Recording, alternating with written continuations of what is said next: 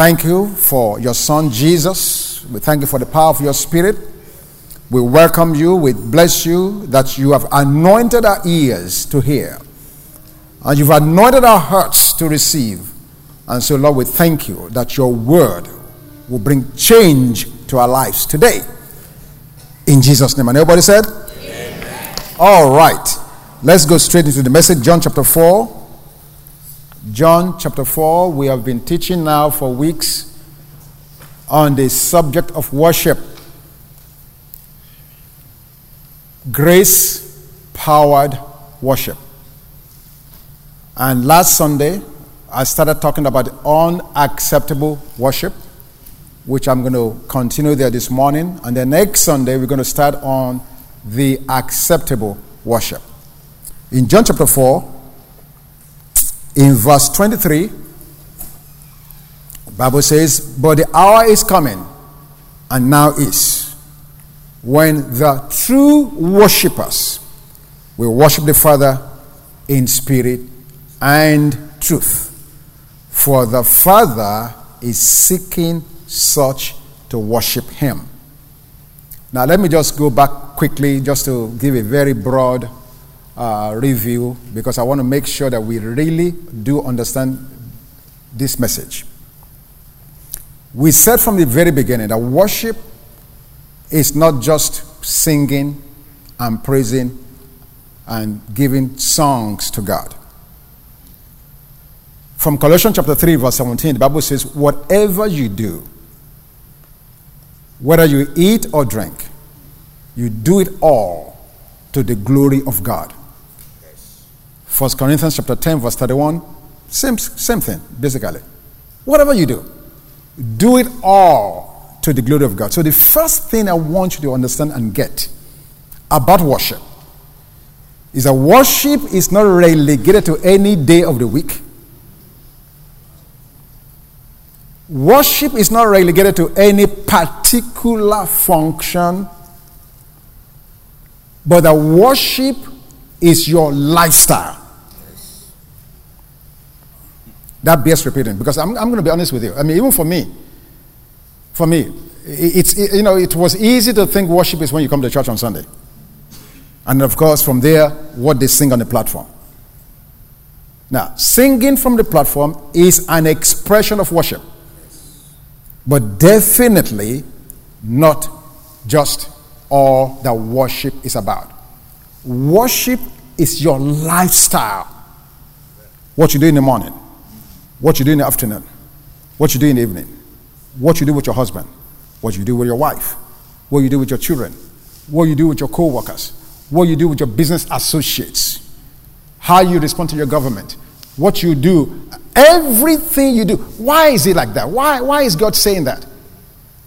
Worship means to honor God, to praise God, to adore him, to glorify him, to bless him, to give him the value that he alone deserves. So, when I honor my wife, because God says to do so, what have I done? I've honored God, and in so doing, I've worshipped. When I take care of my children, as God desires for me to take care of them, to that degree, what have I done? I've honored God and thus worshipped him. Yes. Every time I obey God, in any scenario, in any situation, every time I honor his word and his instruction, and I obey that word and instruction, to that degree, I just worshipped. Yes. Huge.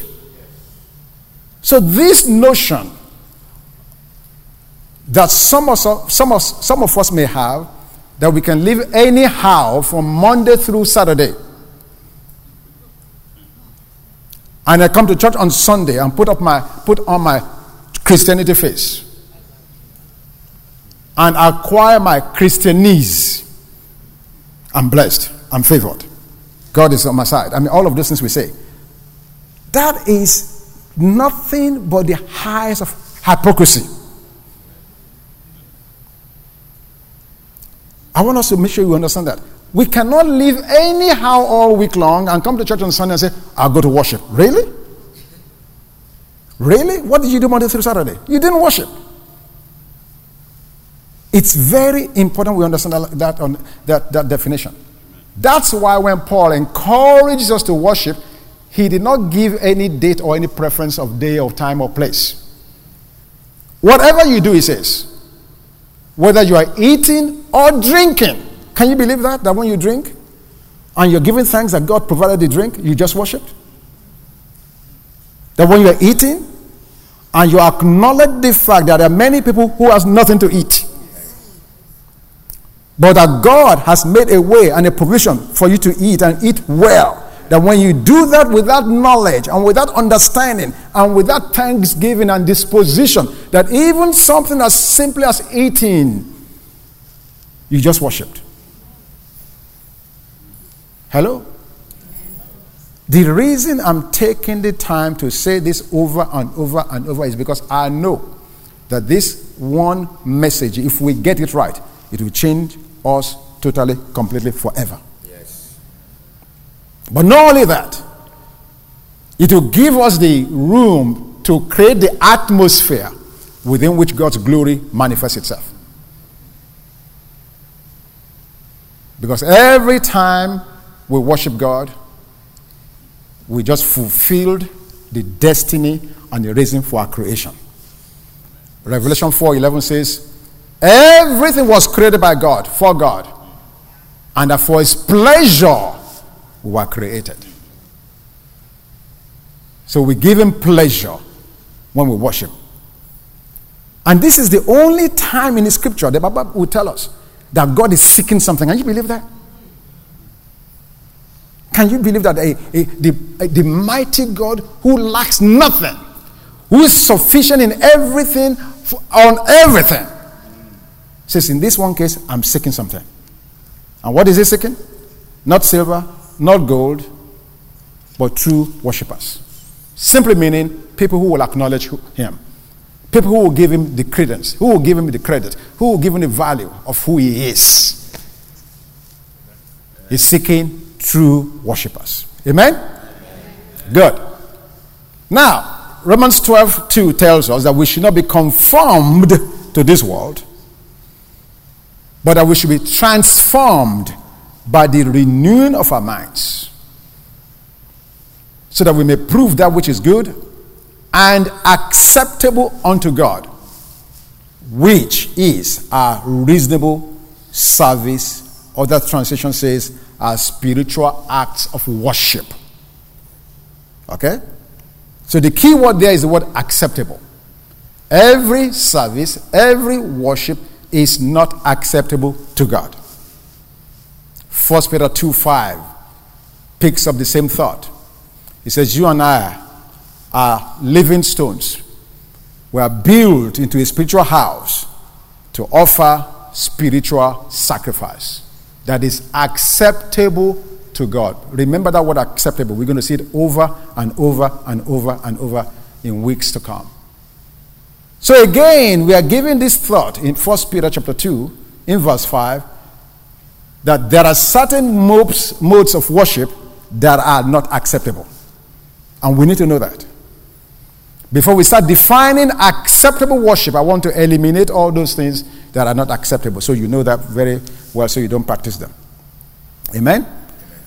So Romans 12:2, 1 Peter 2:5, and now in John chapter 4, in verse 23, Jesus says, the Father is seeking true worshippers, which means there are false worshippers of false modes of worship. Amen? Are we together so far? Yes. So last Sunday we covered the first one of those unacceptable modes of worship, and that is the worship of a false god. Worshipping before graven images. Worshipping before idols. And I said to us that it's easy for me and you to sit in North America in 2016 and say, check that off my box. That will never happen. I will never worship before a graven image. So, what we have done is, yes, we did not worship before graven images, thank God for that, but we've substituted our own images. And I gave you 3 of them last Sunday. Number 1, the pursuit of pleasure. Living from thrill to thrill. Obsessed completely with thrill, fun, leisure. And we can't get enough of them. We cannot get enough of them.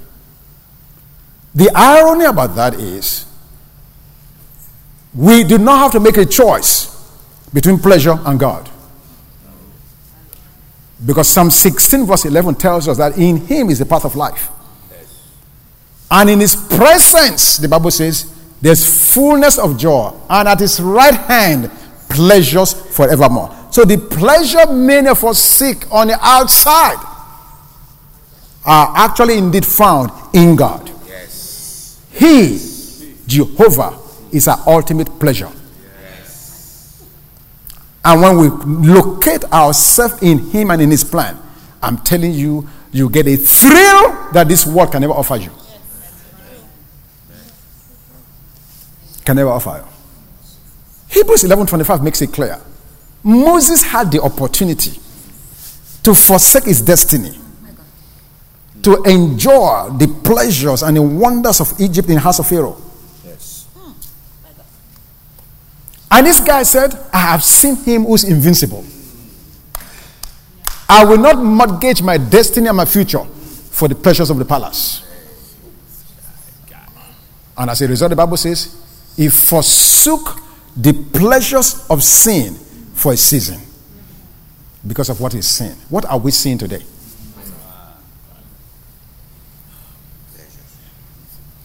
Because we must understand that these pleasures that the world offers us, it passes.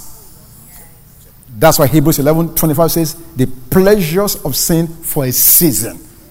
There is no dope you smoke that will give you a high forever. No alcohol that you drink that you enjoy and that taste will be in your mouth for the next 5 years. It's not possible.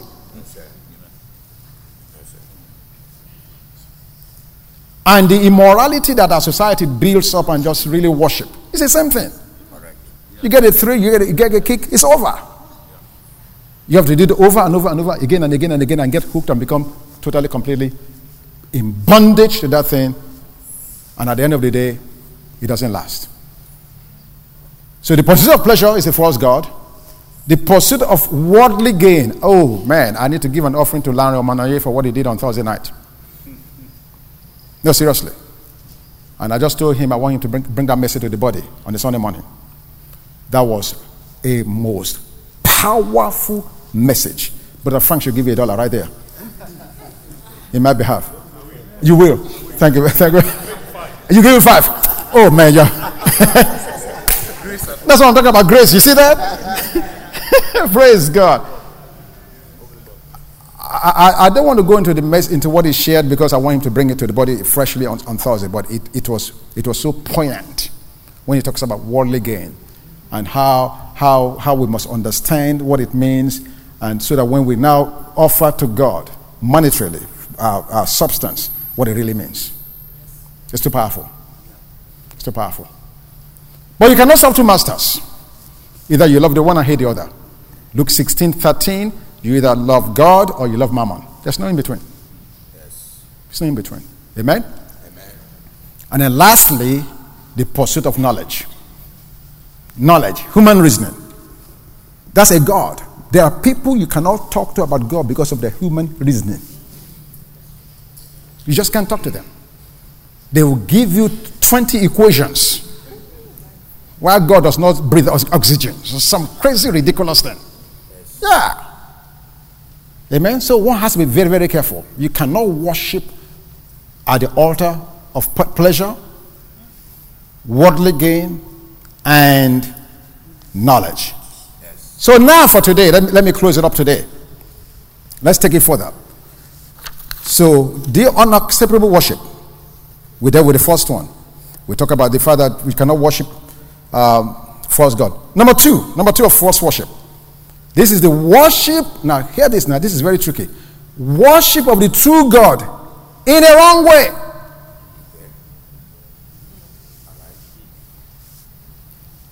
We are talking about the modes of worship that are unacceptable. The first one is the worship of false god. I think we all see that, we all get that. That's easy. Yes. But the second one is the worship of the true God in a wrong way. Good example of that. Exodus 32. Please go there with me. Exodus chapter 32.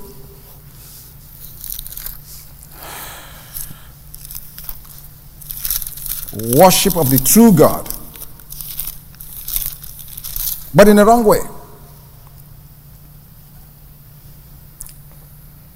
So, verse 1, Exodus 32 verse 1. Now, when the people saw that Moses delayed coming down from the mountain, the people gathered together to Aaron and said to him, "Come, make us gods that should go before us. For as for this Moses, the man who brought us out of the land of Egypt, we do not know what's become of him." And Aaron said to them, "Break off the golden earrings which are in your ears of your wives and your sons and your daughters, and bring them to me." So the people broke off the golden earrings which were in their ears and brought them to Aaron. And he received the gold from their hand, and he fashioned it with an engraving tool, and made a molded calf. Then they said, "This is your God, O Israel, that brought you out of the land of Egypt." Can you believe that? I mean, how many days ago was it that God delivered them from Egypt?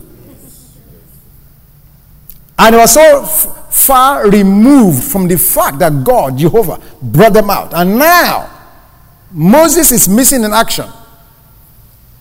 And they said, "Make us a god." And Aaron, the high priest, the one who should know better, was the one that said, "Bring the golden earrings." And look at the effort that went into it. Created a molten calf and presented that. Israel, this is the God that brought you out. Was God happy with that? No.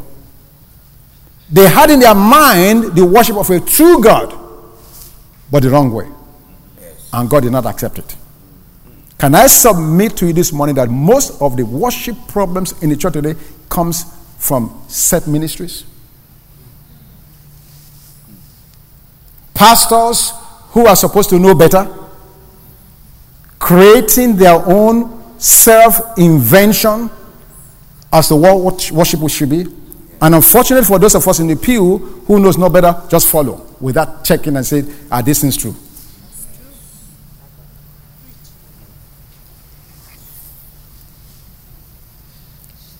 When Pastor Bakari was here in April, he shared with us a ministry, a very high-profile ministry,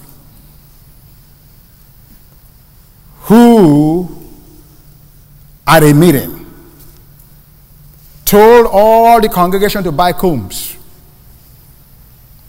because they are going to, in that one day, do a service where if you want God to, how did they put it? If you don't want to go back to your past failures, you comb your hair to the back. See, you guys are laughing. You think it's a joke. And if you want success for your future, you comb your hair to the front. Now, he said it. He said it in his service. And after the service, we got together and they played the video for me. I saw the video with my own eyes. I really thought about showing it this morning, but I didn't do that. And let me tell you why. I believe that this man has a true, genuine ministry from God. And the reason I'm not showing the video, I don't want to pollute your mind to where you immediately say this guy is not a man of God. Because of that. I just didn't want to interfere with your. I didn't want to interfere with your labeling him as a person that's not a man. It's not that he's not a man of God. But I watched it and I said, I couldn't believe it. Hundreds of thousands of people. Some of them have 3 or 4 or 5 combs. Different colors. Now, if you want to see it personally in your house, let's Revelation send it to you on your email, just so you can watch it, so you can understand what I'm saying to you. Prominent men. If I mention the kind of men that were there, you will know who I'm talking about. That's why I don't want to mention it. Because my goal is not to castigate the ministry, but to make a point.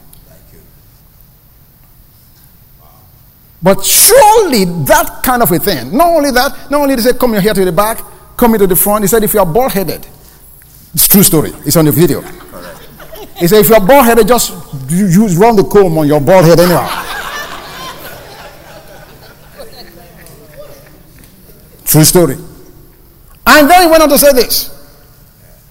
If you are traveling, if you're going for a business meeting, if you're going to the embassy to get a visa, put the comb in your pocket.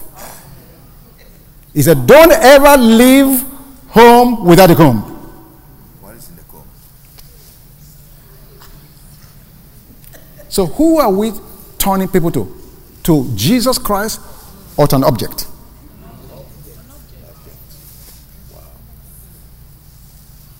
And unfortunately, the hundreds of thousands of people there, amen, yes, yes. I said, oh my God.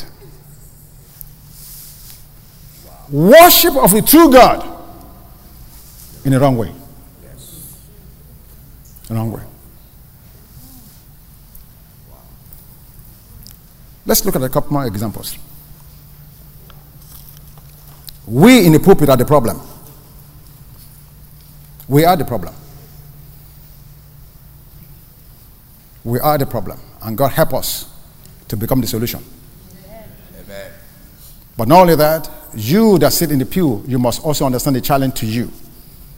You need to become like the Berean Christian, searching the scriptures to see if these things be so. It's not enough that one man or a woman stand up and preach to you. No. This is your life. You need to examine the scriptures. You need to read the Bible. You need to know God for yourself. Your pastor will not be there when the enemy is beating you down.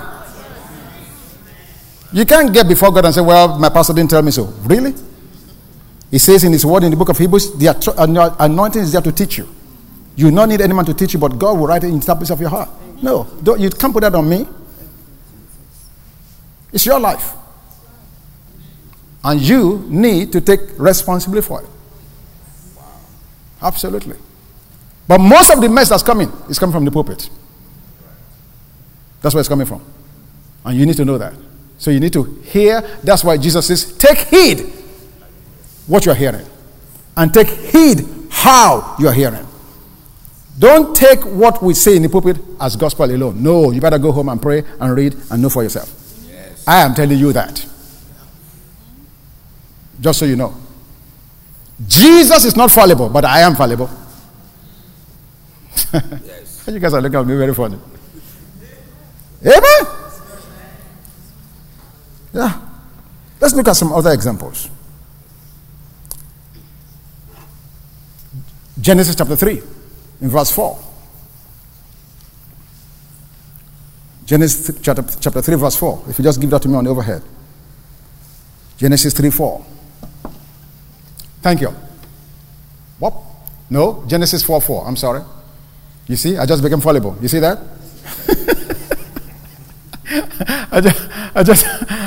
You just saw my fallibility right there. Genesis chapter 4. Okay, we can start from verse 1. Okay. All right. Can we start from verse 2, sir? Thank you. Then she bore again, this time his brother Abel. Now Abel was a keeper of sheep, but Cain was a tiller of the ground. Verse 3. And in the process of time, it came to pass that Cain brought an offering of the fruit of the ground to the Lord. And Abel also brought of the firstborn of his flock and of their fat. And the Lord respected Abel and his offering. Next verse. But he did not respect Cain and his offering. And Cain was very angry and his countenance fell. So why? Why did God have respect for Abel's offering and not Cain? Because Cain devised in his own heart how he was going to worship God, not what God prescribed. At that particular time, God was looking for an animal sacrifice Cain decided, you know what, God, I know you look for animal sacrifice. I'm going to bring you what I got. My fruit, my produce. And God did not respect it. So here we see another example of man trying to worship the true God, but in man's self-invented way.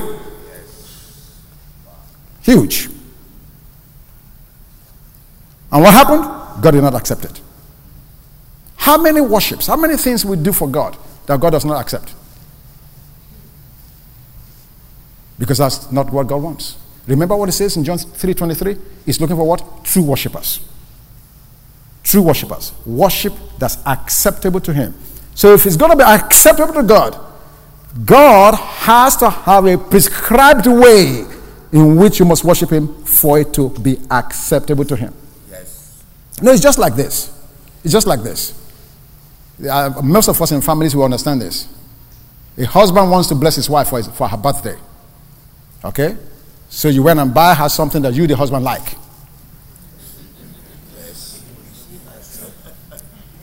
You like it. You are the husband. I mean, you really like this thing. You just give it to her. And you accept her and say, wow, this is wonderful. Well, she's not moved. You know why she's not moved? That's not what she wants. You gave her what you want. And you expect her to be moved by what you want. And she's saying, wake up, dude.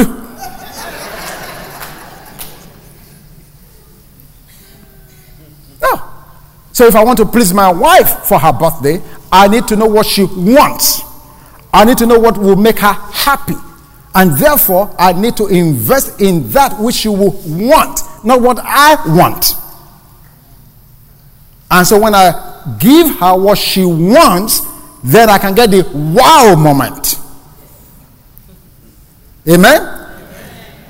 But if I just give her what I want, no matter how expensive it is, it will not move her. And that's what many of us are doing with God. We just find something and say we're going to give it to God, we're going to say it to God, and whether that's what he wants or not, we expect God to say, man, that's so nice. No, it's not saying that. It's not saying that. And we're going to get to these acceptable modes of worship next week, but right now let's just understand that any worship of a true God that's done in a self-styled, self-invented way does not move God. Let's go to one more. Leviticus chapter 10.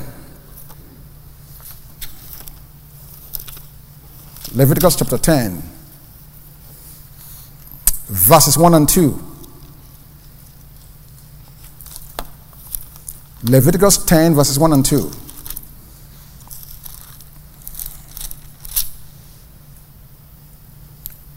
Nadab, Abihu, the sons of Aaron, each took a censer and put fire in it, put incense on it, and offered profane fire before the Lord, which he had not commanded them.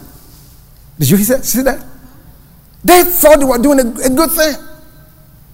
Verse 2. So fire went out from the Lord and devoured them, and they died before the Lord. These are the sons of the priest.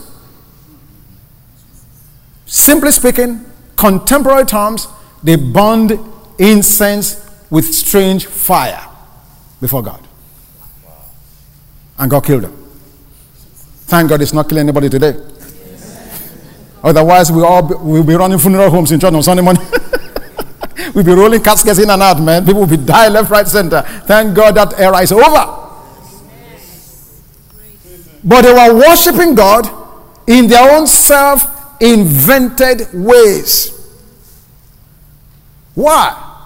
Because the only fire that God accepted to be placed on the incense is the fire that came from God's presence himself. So they found a shortcut. We will not go to the temple and get the fire from the temple. We make our own fire. And they offered it to God. And God said, no way. No way. Not only did he say no way, he killed them. What are you saying to God in prayer? Are you speaking God's words back to him in prayer, or are you inventing your own prayer? Because incense is praying. Psalms 141 verse 2. David said that to us clearly. Revelation chapter 5 verse 8. Incense is the praying of the saints. So God is saying to you and I, through this Israelite and through this example, that any prayer that he will accept from you as worship must be prayer that he generated. It's quiet. Praise God. I love the quietness. He, God, prescribed for the Israelites the ingredients of the incense. They could not change it. And the Bible is clear to you and I. Whatsoever is bound in heaven will be bound on earth. Whatsoever is loose in heaven will be loose in the earth. So whatever you are binding, you better be sure it has been bound in heaven. You have no right on earth to bind anything that the heaven has not bound. That will be strange fire. You have no right to loose on the earth what heaven has not loosed. You guys are looking at me funny. Oh my God, we're going to have a long day here. I'm taking off my jacket.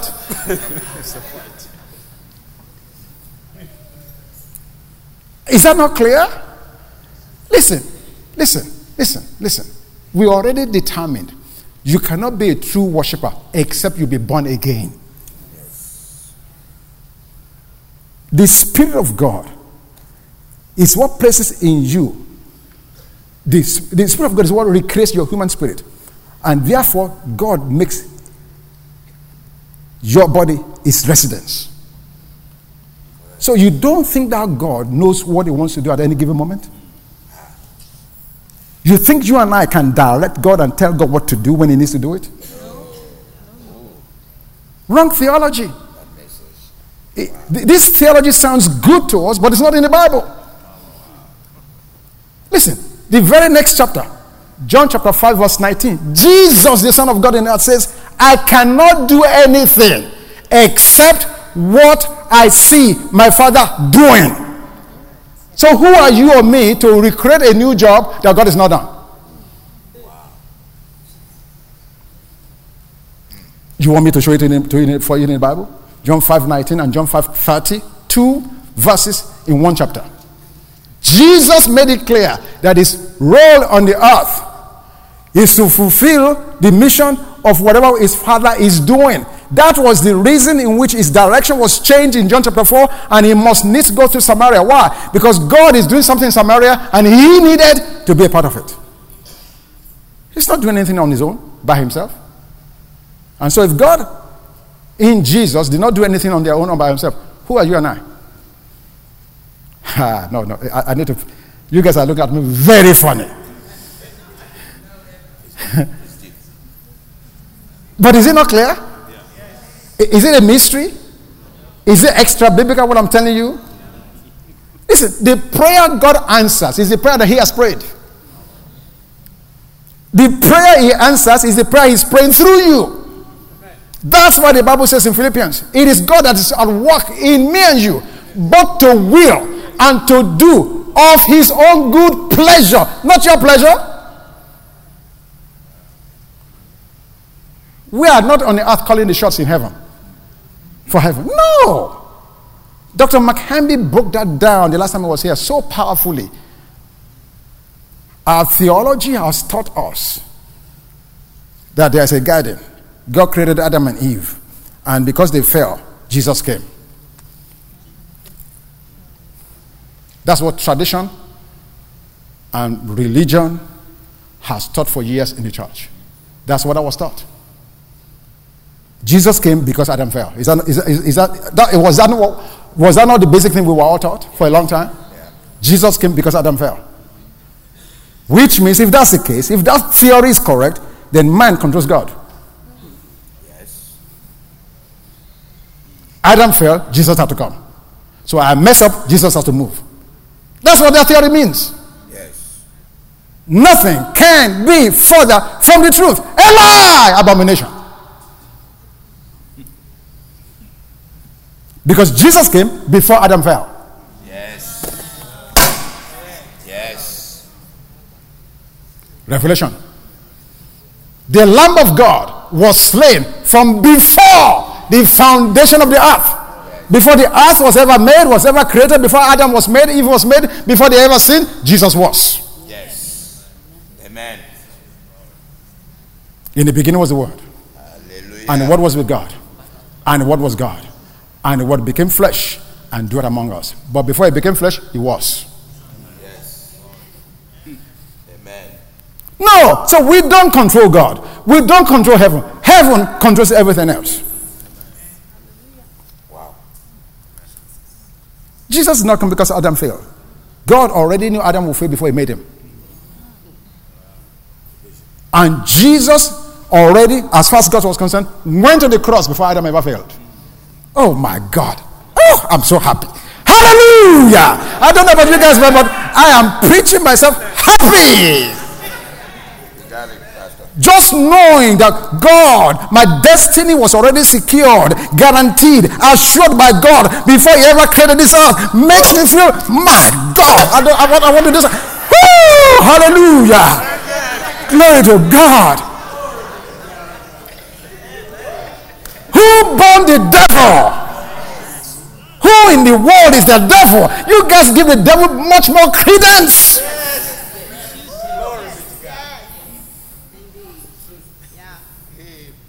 No. God is not waiting to see what the devil does and then He counters it. No. He's not waiting to see me mess up and then He fixes it. No. He fixed it before I messed it up. Amen. Woo. So what Nadab and Abihu did speaks to us today. You don't invent your own prayers. You allow God to birth praying in you.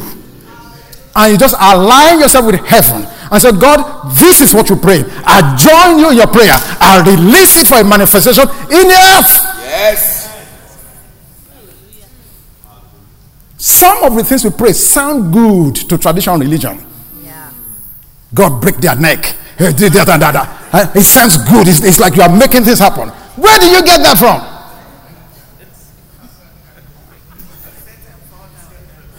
God is not breaking anybody's neck. He's fixing necks, not breaking them. But they sound good to us because we are so focused on the enemy rather than be focused on God. Wow. Because when you're focused on God, God takes care of the enemies. Yes. And may I just say this while I'm on that, and we address this at GOSIM. One of the things that grace should do in your life, number one, other than apart from you loving people around you, it needs to change the way you pray and the way you worship.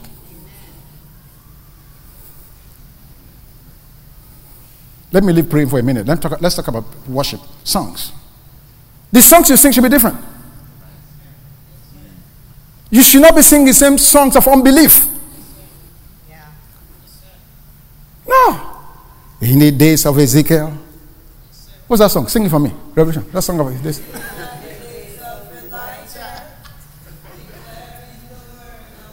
I must never hear that song again in this church. No, these are not the days of Elijah. Thank God for Elijah. He was a great man used by God, but these are the days of Jesus Christ.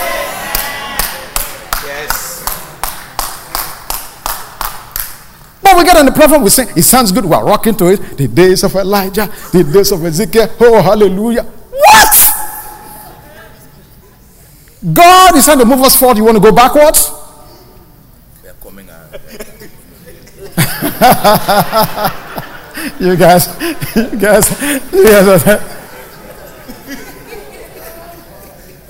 Those songs sound good, but they are totally songs of unbelief. There are many of them like that. I can't remember all of them. You cannot remember either? Thank God you can't remember.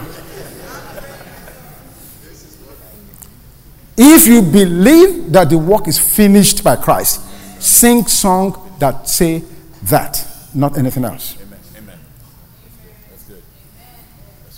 And the songs you were listening to in your car, or at home should be the same, not just on the platform. Because what these things are doing is poisoning your spirit. On the one hand, you're trying to move forward. On the other hand, you bring yourself back. And you wonder why you're not getting the results. Yes, sir. It is. No. I don't want to hear those songs any longer. They were good for their day, but not based on where I am now. So I told those pastors at Gosim, go back to your churches and change your songs. You can't be preaching something and then you're singing something that's different. Something with your intercession. Remember that prayer in scripture, 2 Corinthians 7:14? If my people which are called by my name shall humble themselves and pray and seek my face, then I will hear from heaven. Forgive their sins and heal their land. Really? In 2016? After the cross?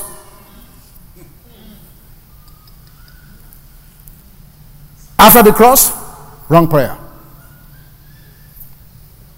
Verse is still valid, but not praying. Why? Because God has forgiven all lands.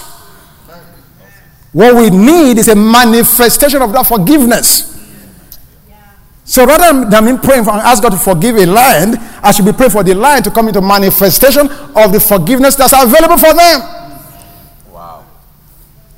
Wrong prayer. But we stand up and we rock it. If my people, which are called by my name, shall humble themselves and pray. It sounds good, but it's totally unbiblical. Yes. You will not find that prayer in the book of Acts, in the book of Romans, in the book of 1 Corinthians, 2 Corinthians, Galatians, Ephesians, Philippians, Colossians, Thessalonians. You will not find any such prayer. You're asking God to forgive people, He's forgiven. He's going to say to you, Mary, what is the problem? You didn't get the memo?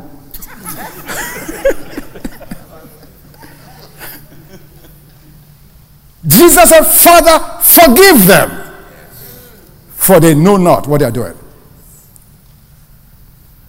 Everybody's not going to go die and go to heaven. No, that's not what we're saying. We're saying as far as God is concerned, the work is done. Mankind forgiven. But the man must come into realization of that forgiveness and repent and then be born again. But as far as God's concerned, it's done. So for me to be begging God to forgive me, people is forgiven, it's like I've lost my marbles. But those are things we just do out of default, automatically. Yes. Because that's the way we've been programmed, that's the way we've been taught for years, and we just carry it over. We never stop to think for a moment, how does this change of this Son of God that came into the world, how does that change me going forward? Say, strange fire. Say, strange fire. So we must not offer to God strange fires. We must not offer to God strange fires. Now, there's an element of this that I can share, but it will take too long to explain it. Maybe I better just leave it alone. Yes, sir. Because out of the abundance of God's mercies, out of the abundance of His mercies, even today, when we offer these strange fires, not only does it not kill us, sometimes He honors it.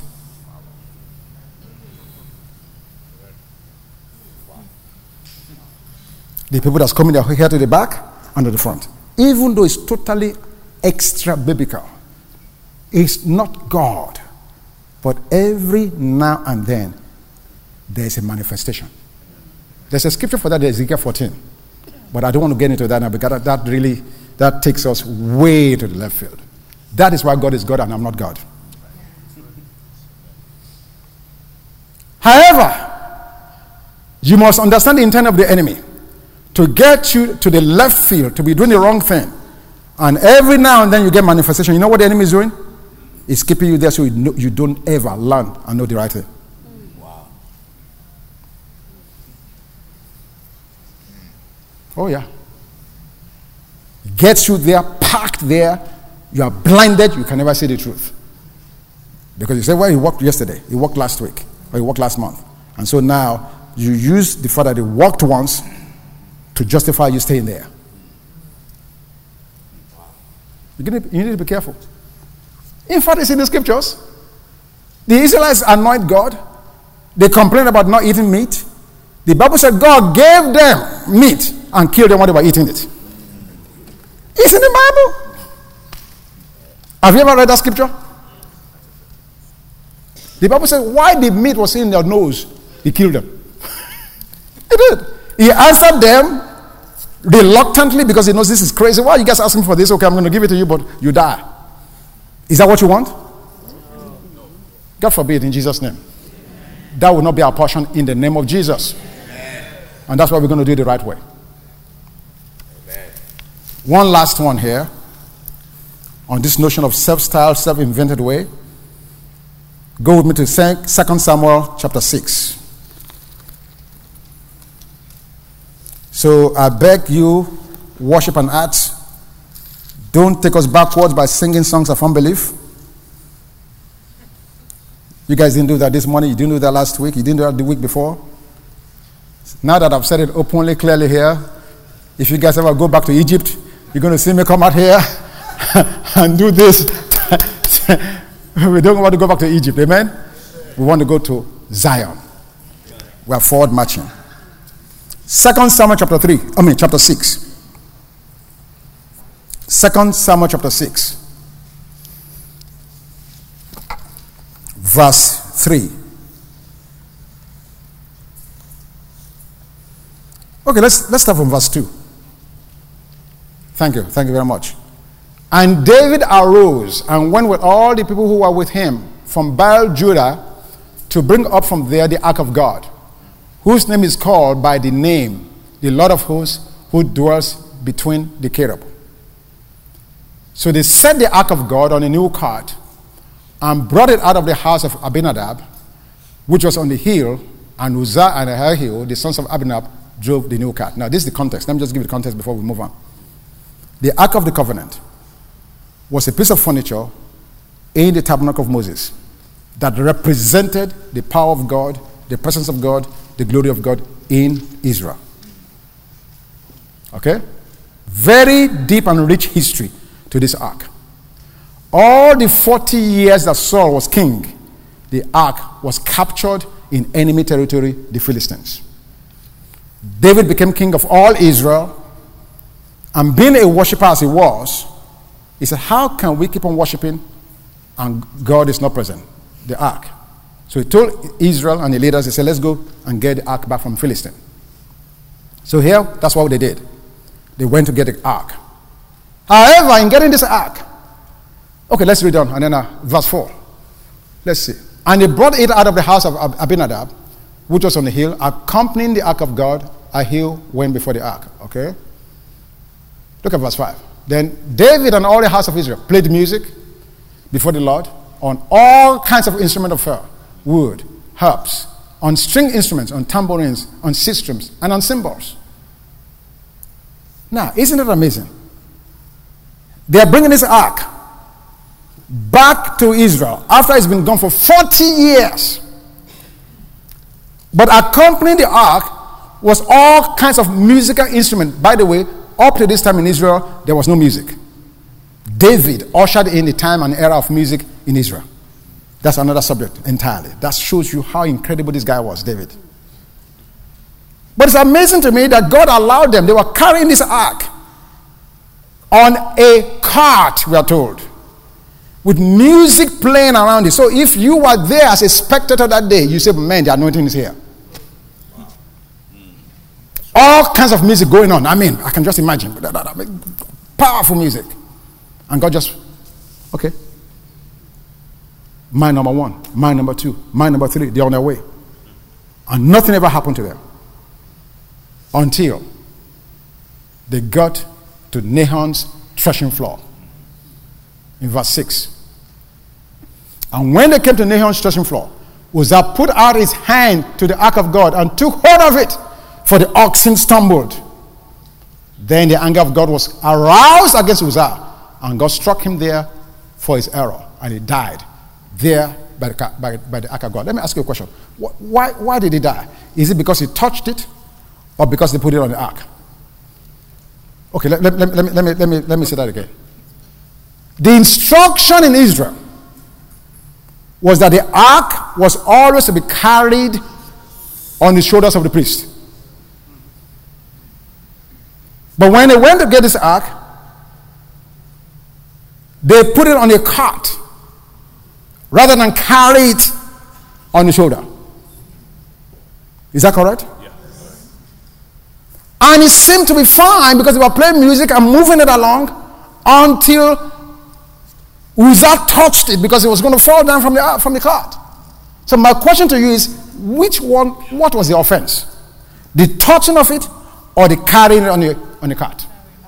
Carrying on the cart.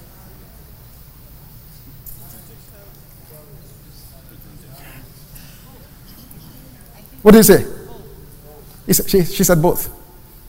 I agree with you. It's both. It's both. It's both. But that leads me to the next question. If it is both, why did they not die when they put it on the cart?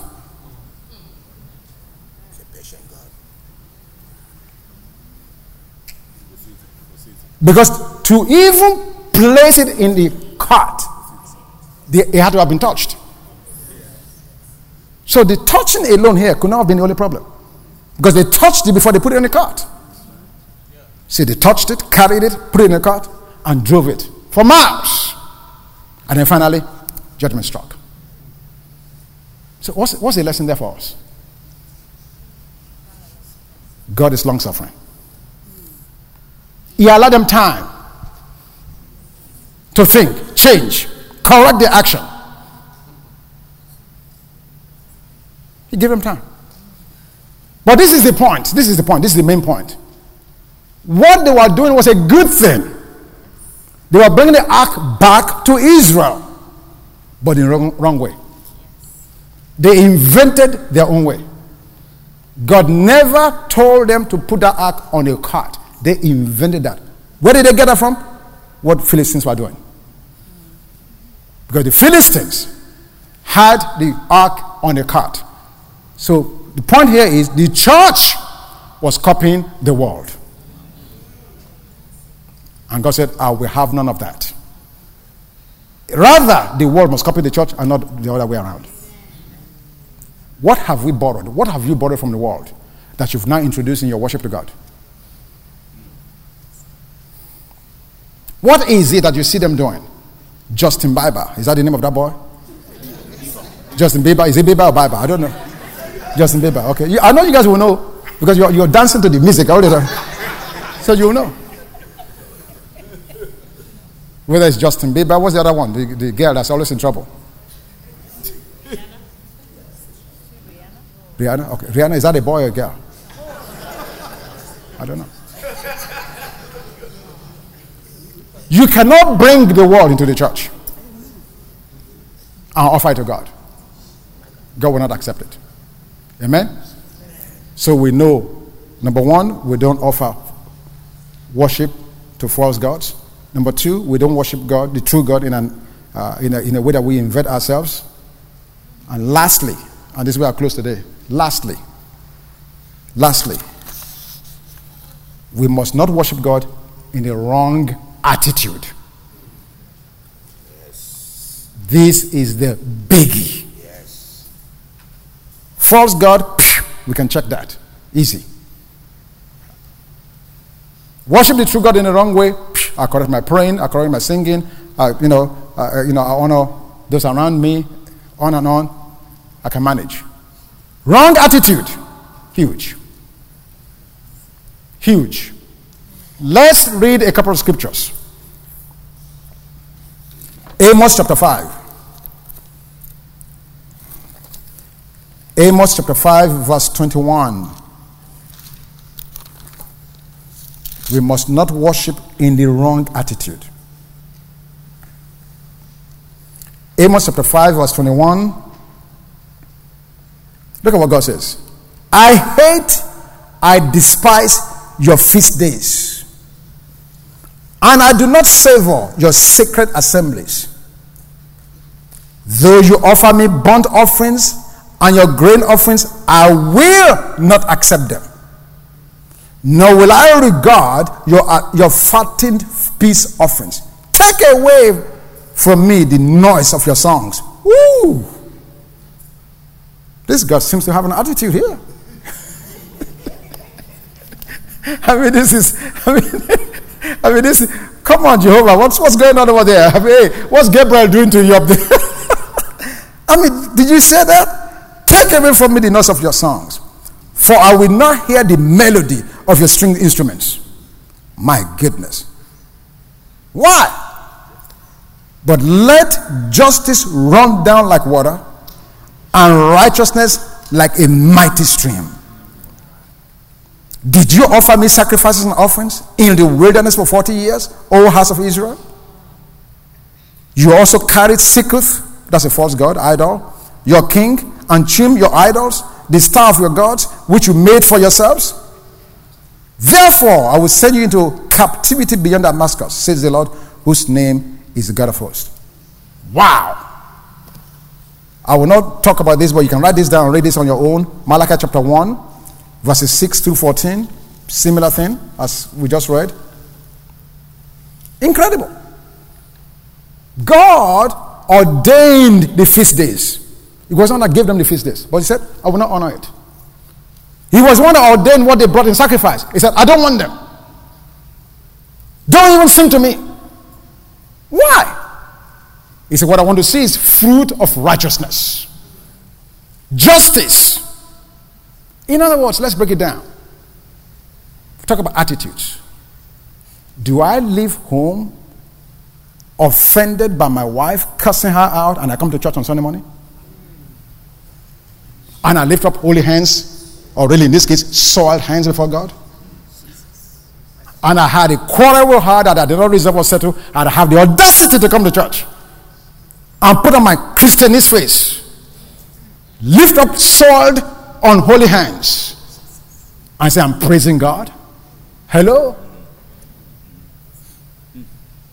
Have I just had a terrible conversation with my boss, my co-worker, my friend, whoever they may be, offended them, and have the audacity to come into the sanctuary and say, hallelujah, oh bless the Lord, oh my soul, da da da da, na na na na na na. Who are you singing to, Muhammad or Buddha? God said, I will not accept that. Take your noise away from me. Don't even give your offering. It doesn't count. Your attitude is wrong. Maybe you didn't have a fight with your wife, but you are mean towards her, or she's mean towards you. You guys are just you are just tolerating one another from day to day to day to day. But you want to come to God and romance God. Are you kidding me? Which God? Wrong attitude. Because if I violate my first ministry, I have no ministry before God.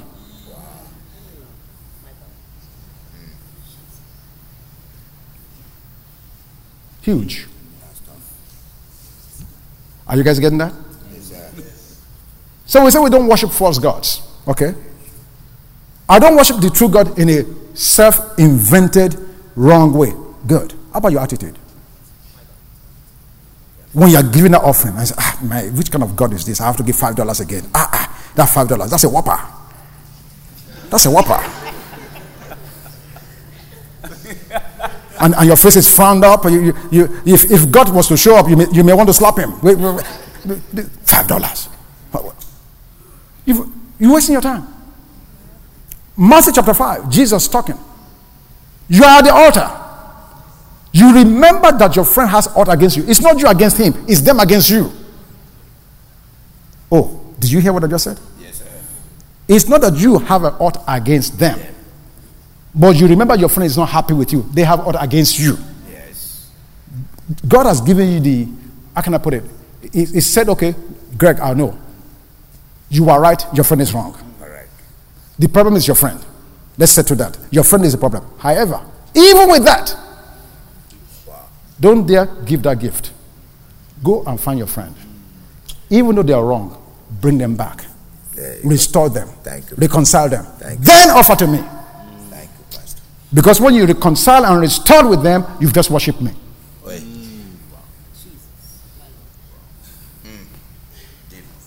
Now, I wonder how many illegal, illegitimate offerings we just offered this morning. People were wounded. We never even gave it a thought. Some of us, we carry a wound ministry. When we step in the room, the issue is how many people will we wound in that room before we leave that door?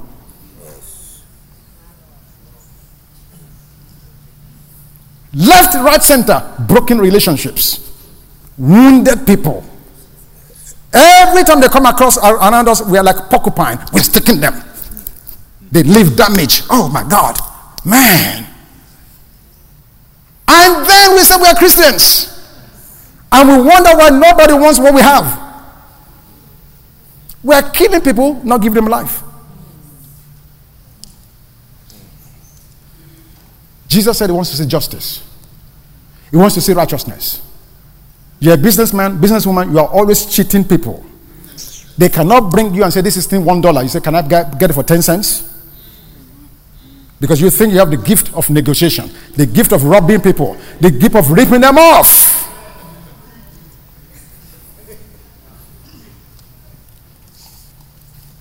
You cannot go to Macy's and pay 10 cents for it, but because Bushy brought it to me, Bushy, this is Bushy, I know you, give him for 10 cents. Justice. Justice. We look at certain people, we say this group of people, their work must be cheap. Must be cheap. Therefore, if I ever engage them to do any service for me, I must cut it down as low as possible. They must be cheap. Where is that justice?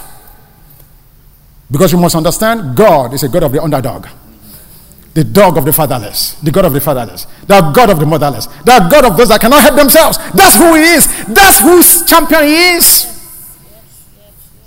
He won Israel. Remember, you are a stranger in Egypt. You are an illegal alien in Egypt. And in your status as an illegal, I protected you. I watched over you. I kept you. I blessed you. Now you are a free man. You have status. Be mindful how you treat strangers. And we as believers, we don't think like that at all. The world has taken over our head. Oh my God. It has totally taken over our brain. We only think in terms of dollars and cents. Don't understand there will be a time when we will face God and you will not have to spend dollars and cents. Dollars and cents is not for eternity. It's only for a time. You cannot relate to people just on that basis only. No! God is bigger than that. Where is the justice? Where is the fruit of righteousness? From the day you were born again, whether you're born again today or you've been born again for 90 years, we are all righteous through the Lord Jesus Christ. However, the Bible talks about fruit of righteousness. Even though we are all righteous, we will manifest the fruit in varying degrees and varying levels. So God wants to know, where's your fruit of righteousness? When you're dealing with your wife, with your children, with your husband, with your friends, co-workers, business partners.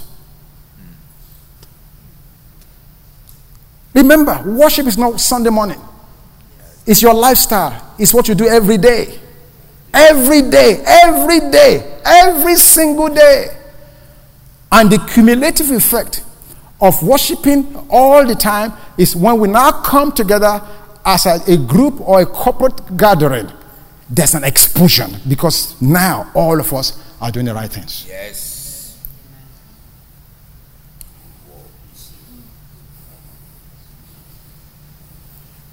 Attitude. So God does not want you and I to go through the motions. He wants us to live the life. I do not worship false God. I do not worship the true God in a self-invented wrong way. But how about my attitude? Can I use a little more justice in my life today? I'm closing now. I'm talking to us now. Can we be a little more just to one another? Can we demonstrate a little more fruit of righteousness? Can I be a little more considerate to people that cross me, cross my path? Don't act right, don't do right, don't talk right. Can I be more considerate to them? Remembering the fact that God was considerate to me. Yes. Wow. Remember how this started? I beseech you, therefore, by the mercies of God. Have you ever enjoyed any mercy from God? Has God been merciful to you in any way? Can you give some of that mercy you received to someone who needs it? Are we so now that holy that we are so removed away from the filth of the world in which we live in? Did not the Bible say that where sin abounds, grace much more abounds? So as my wife, my husband gets more offensive, more annoying, more irritating, should I not call for more grace on my part? To say, I don't know why this man is doing this, I don't know why this woman is doing it, but God, if you allow them to do so, then there must be grace left for you to release in me to overcome that irritation. Wow. Can we not put that on us rather than put it on them? Rather than point the finger to the other person, can we not say, God, I receive more grace from you so that I can live above this irritation, above this conflict, above this annoyance, and in so doing, release the fragrance of the knowledge of Christ in that situation. Amen. Is that not why he left us here and did not take us to heaven? So we can display to the world around us the glory of this Christ man. Father, I thank you, Lord God, that we will not just hear words, but we hear your voice. That you, God, will help us to locate those areas where we need to make paradigm shifts, paradigm changes, adjustments in our thinking, adjustments in our understanding, and helping us, God, to really become that which you are seeking, true worshipers. And so, God, we thank you today that you are working in us both to will and to do of your good pleasure. Thank you because you've created us for your pleasure. For your glory and for your pleasure, we were created. We are thanking you, Lord God, that we will in fact be a fragrance of sweet smelling savor in your nostril because of your work in us and through us. Thank you, Father God. We bless you this morning. Thank you for opening the eyes of our understanding, that we hear you correctly, we see you accurately, and we live you out in our world so that your name alone may be glorified. Amen. Thank you, Lord, that you get the glory and the honor, the praise and the adoration from everything we ever do. We honor you. We bless you, Father. In Jesus' name, amen.